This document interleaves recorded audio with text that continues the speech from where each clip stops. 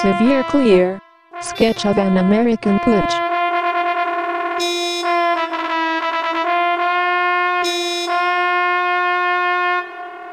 On the altar of God, I pledge undying hostility to any government restriction on the free minds of the people. Thomas Jefferson. History is a race between education and catastrophe. H.G. Wells. Know where you stand, and stand there. Father Daniel Berrigan, Jesuit priest, peace activist and poet.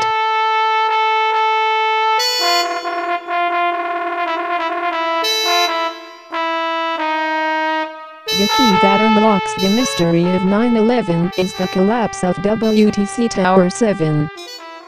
2 towers were hit from the sky. 3 collapsed.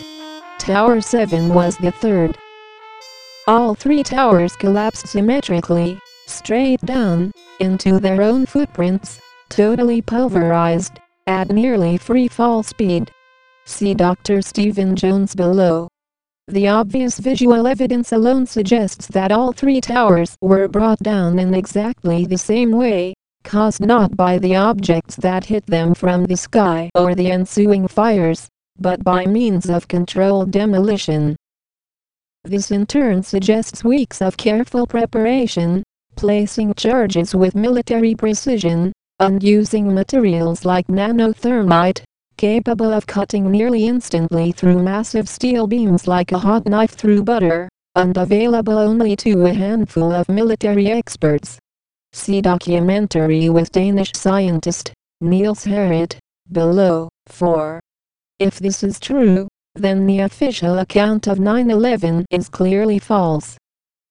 And if the official account is false, we clearly urgently need a new map or view that can make sense of the events of that day, one which converts the deliberately generated vortex of confusion into a crisp, clear, irrefutable outline of evidence, motivation, and means.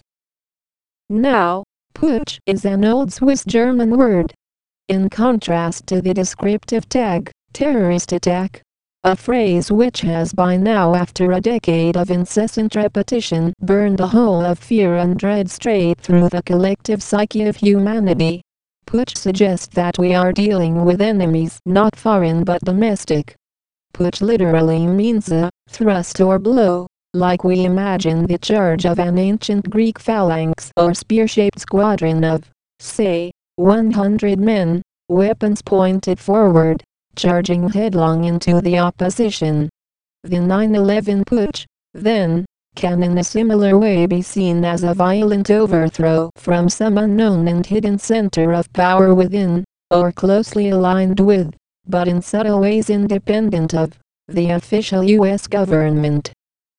What would constitute motive? Why would a small group of, say, 100 men, do this? Well, for the same reason putsches have always historically taken place. Power, resources, and control. And the complementary fear of the loss of power, resources and control add to this the likelihood that this homegrown axis of evil was almost certainly energized, I would conjecture, by an as yet unknown species of radical Judeo-Christian fundamentalism, giving the participants a sense of absolute necessity, or a kind of highly irrational but compelling, inescapable perceived duty or debt one owes to one's God, giving justification for doing bad things for what is in an highly disturbed and psychopathic way seen as the greater good. Now, what would constitute means? Obviously, it would involve a small cadre of officers within the U.S. Air Force, backed by a handful of religious, ideological zealots, and assorted other captains of industry. Philosophically, in my view, what is of utmost importance from the outset is simplicity and clarity.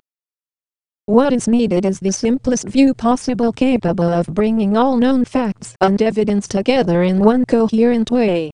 At the same time, it is of equal importance not to get lost or sidetracked in endless speculation and discussions concerning lower-level detail.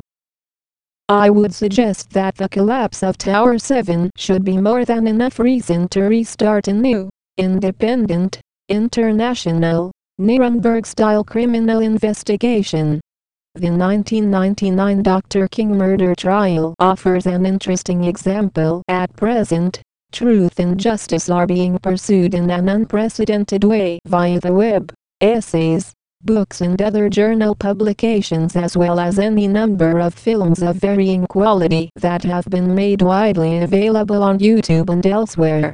One damning documentary after the other has been produced, becoming ever more sophisticated in scope, thorough in evidentiary analysis, and more professional in presentation.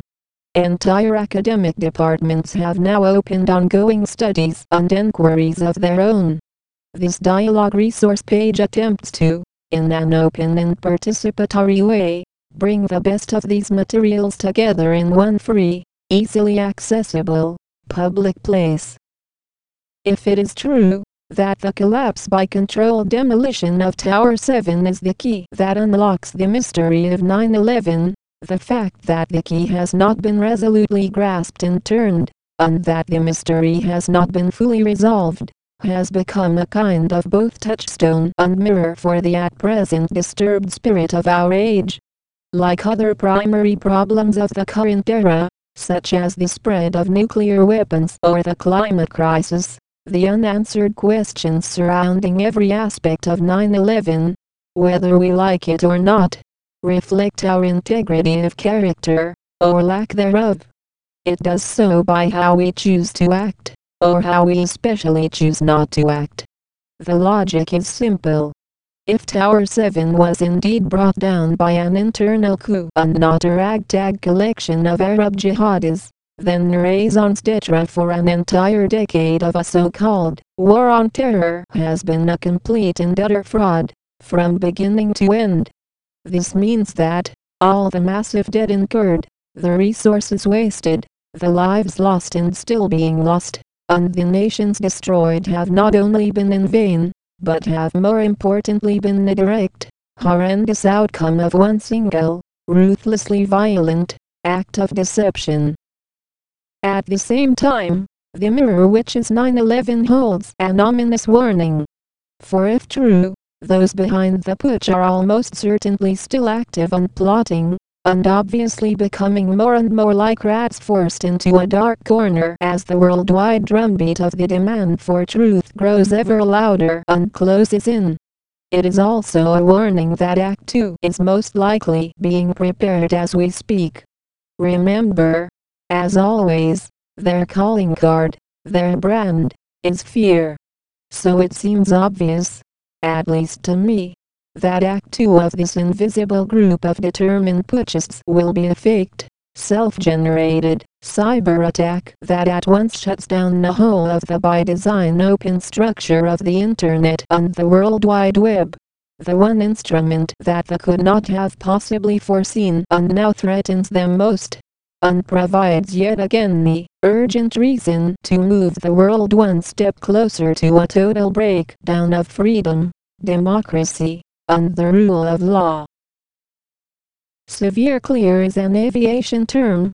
I grew up flying small airplanes, and had enough hours to get my license by the age of 13, for weather so pristine and so clear that it almost hurts the eyes. 9/11 was such a day. What we need now, however, is clarity of an altogether different kind, not of weather, but of the light of truth.